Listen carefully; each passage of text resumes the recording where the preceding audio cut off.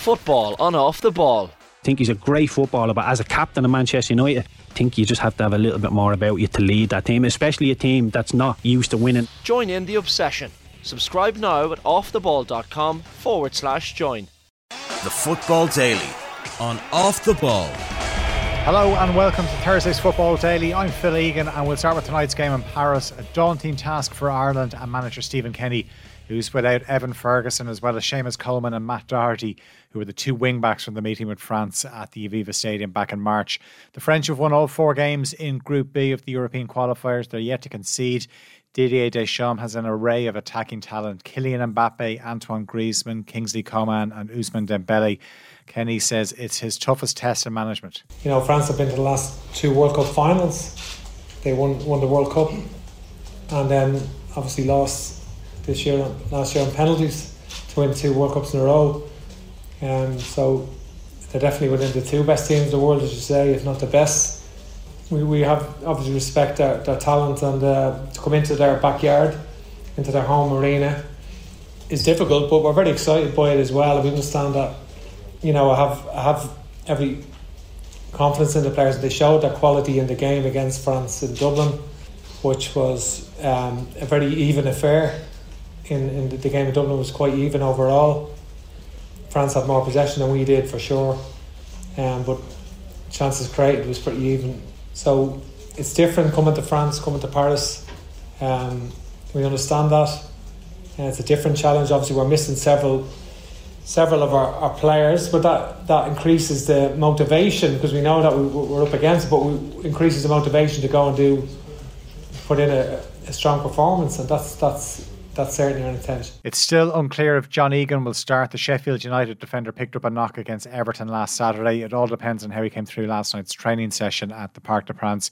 But Andrew Omobamidele, who was called up over the weekend as cover, has been left out of the matchday 23 submitted to UEFA earlier on.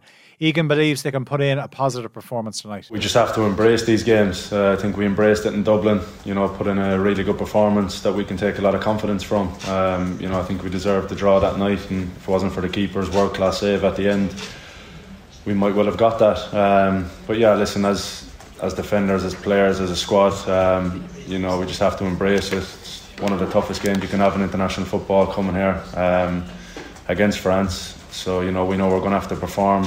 Kick-off in Paris is 7:45. It's even hotter over there than it is here. The local kick-off time is 8:45, so the temperatures are expected to be in the mid to late 20s.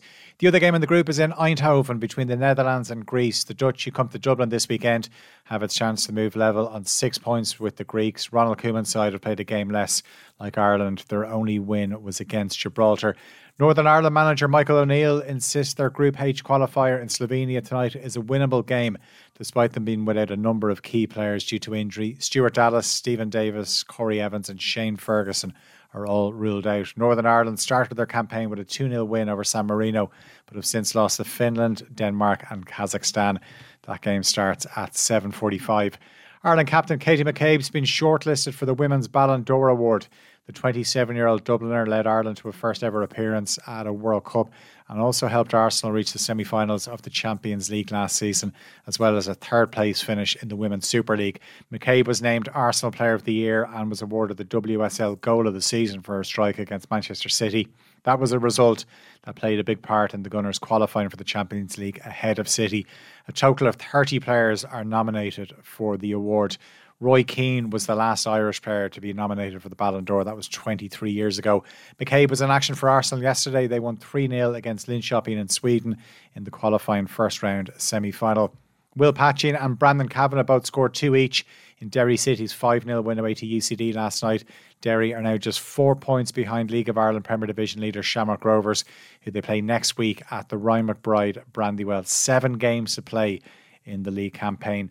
Luis Rubiales could face criminal charges over his conduct at the Women's World Cup final. Jenny Hermoso has filed a legal complaint over the kiss on the lips by Spain's FA president.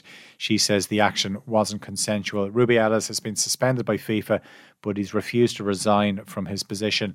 Meanwhile, players in the top tier of women's football in Spain are set to go on strike over pay and conditions.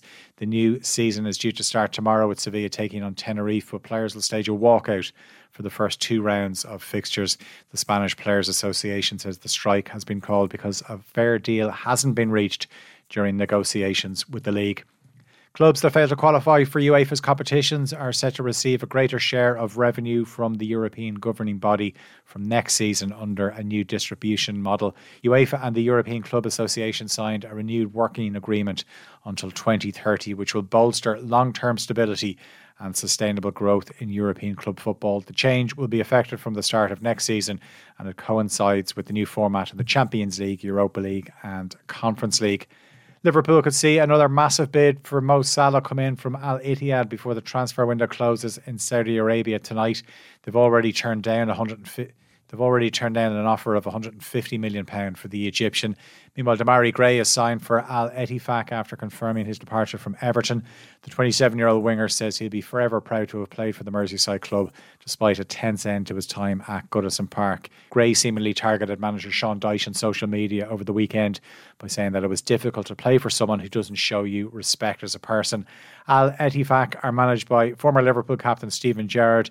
He's also signed Jordan Henderson, Gini Wijnaldum, Scotland defender Jack Hendry, and former Celtic and Lyon striker Moussa Dembele. And former Chelsea and Brighton manager Graham Potter has turned down the opportunity to take over at French club Lyon.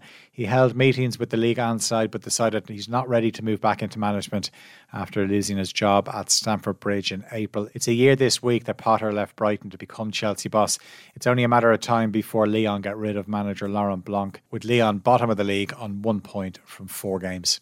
The Football Daily on Off the Ball.